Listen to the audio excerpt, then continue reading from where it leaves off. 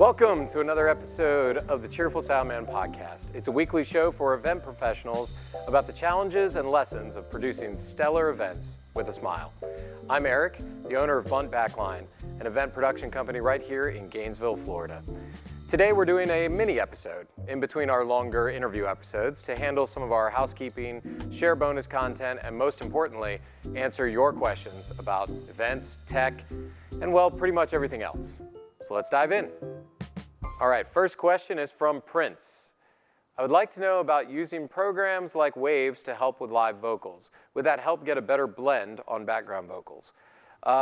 Yes and no.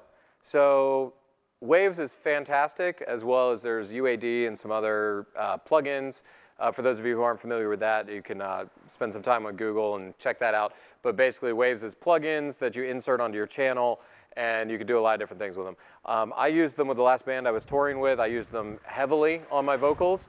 I used a lot of dynamic EQ as well as dynamic compressors. And what that did is it would only engage EQ in a certain section of the vocal, so it might pull, if a person has kind of a sharper, higher pitch voice, it would compress only the higher pitch. There's a lot of different techniques and things you could do there. That's kind of its own, that's beyond a mini episode. It's kind of its own bigger thing. But the answer is absolutely yes. The caveat is it takes a lot of rehearsal time and tweaking, kind of like you would if you're the guitar player and you're going to spend a lot of time trying to refine and tweak your tone down to like the tiniest little degree. You kind of want to do the same with Waves, as you want to have the opportunity in rehearsal to really dial those in, even get them down to some presets and different things. My settings were vastly different for each of my vocalists because their voices were vastly different. So if you looked at any of them, none of the Waves inserts would have worked on any of the others. But the short answer to the question is absolutely. You can definitely fit a lot more in the mix. You can use the C6 multiband compressors as well as the multiband EQs to really get a lot more space in there. Takes a lot of time though. Second question is from Andre. How do you choose which lighting system to use? Any clear best-in-class to pick? I'll start by saying I can't answer that question because lighting systems, you really have to know the room specifically. So every room is going to be laid out differently. And then we kind of need to know what you're trying to accomplish. So a church, I'll reference Drew's church here, Anthem Church in Gainesville, Florida, has a lot of moving lights, and it's very like rock and roll show style lighting. That's going to be a very different system than one of our other clients, Trinity Methodist, that has a nice LED system, but it's all mostly static fixtures and mostly for kind of even, nice camera warm lighting. So it really kind of depends.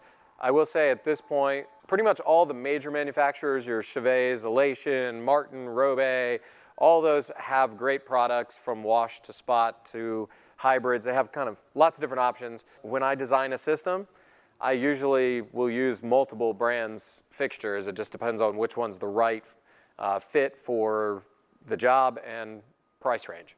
All right, our third question today is from Jeremy. I'm guessing this is from Doc, Jeremy, but we'll see. Is a taco a sandwich? This is an age-old debate. I would say no, personally.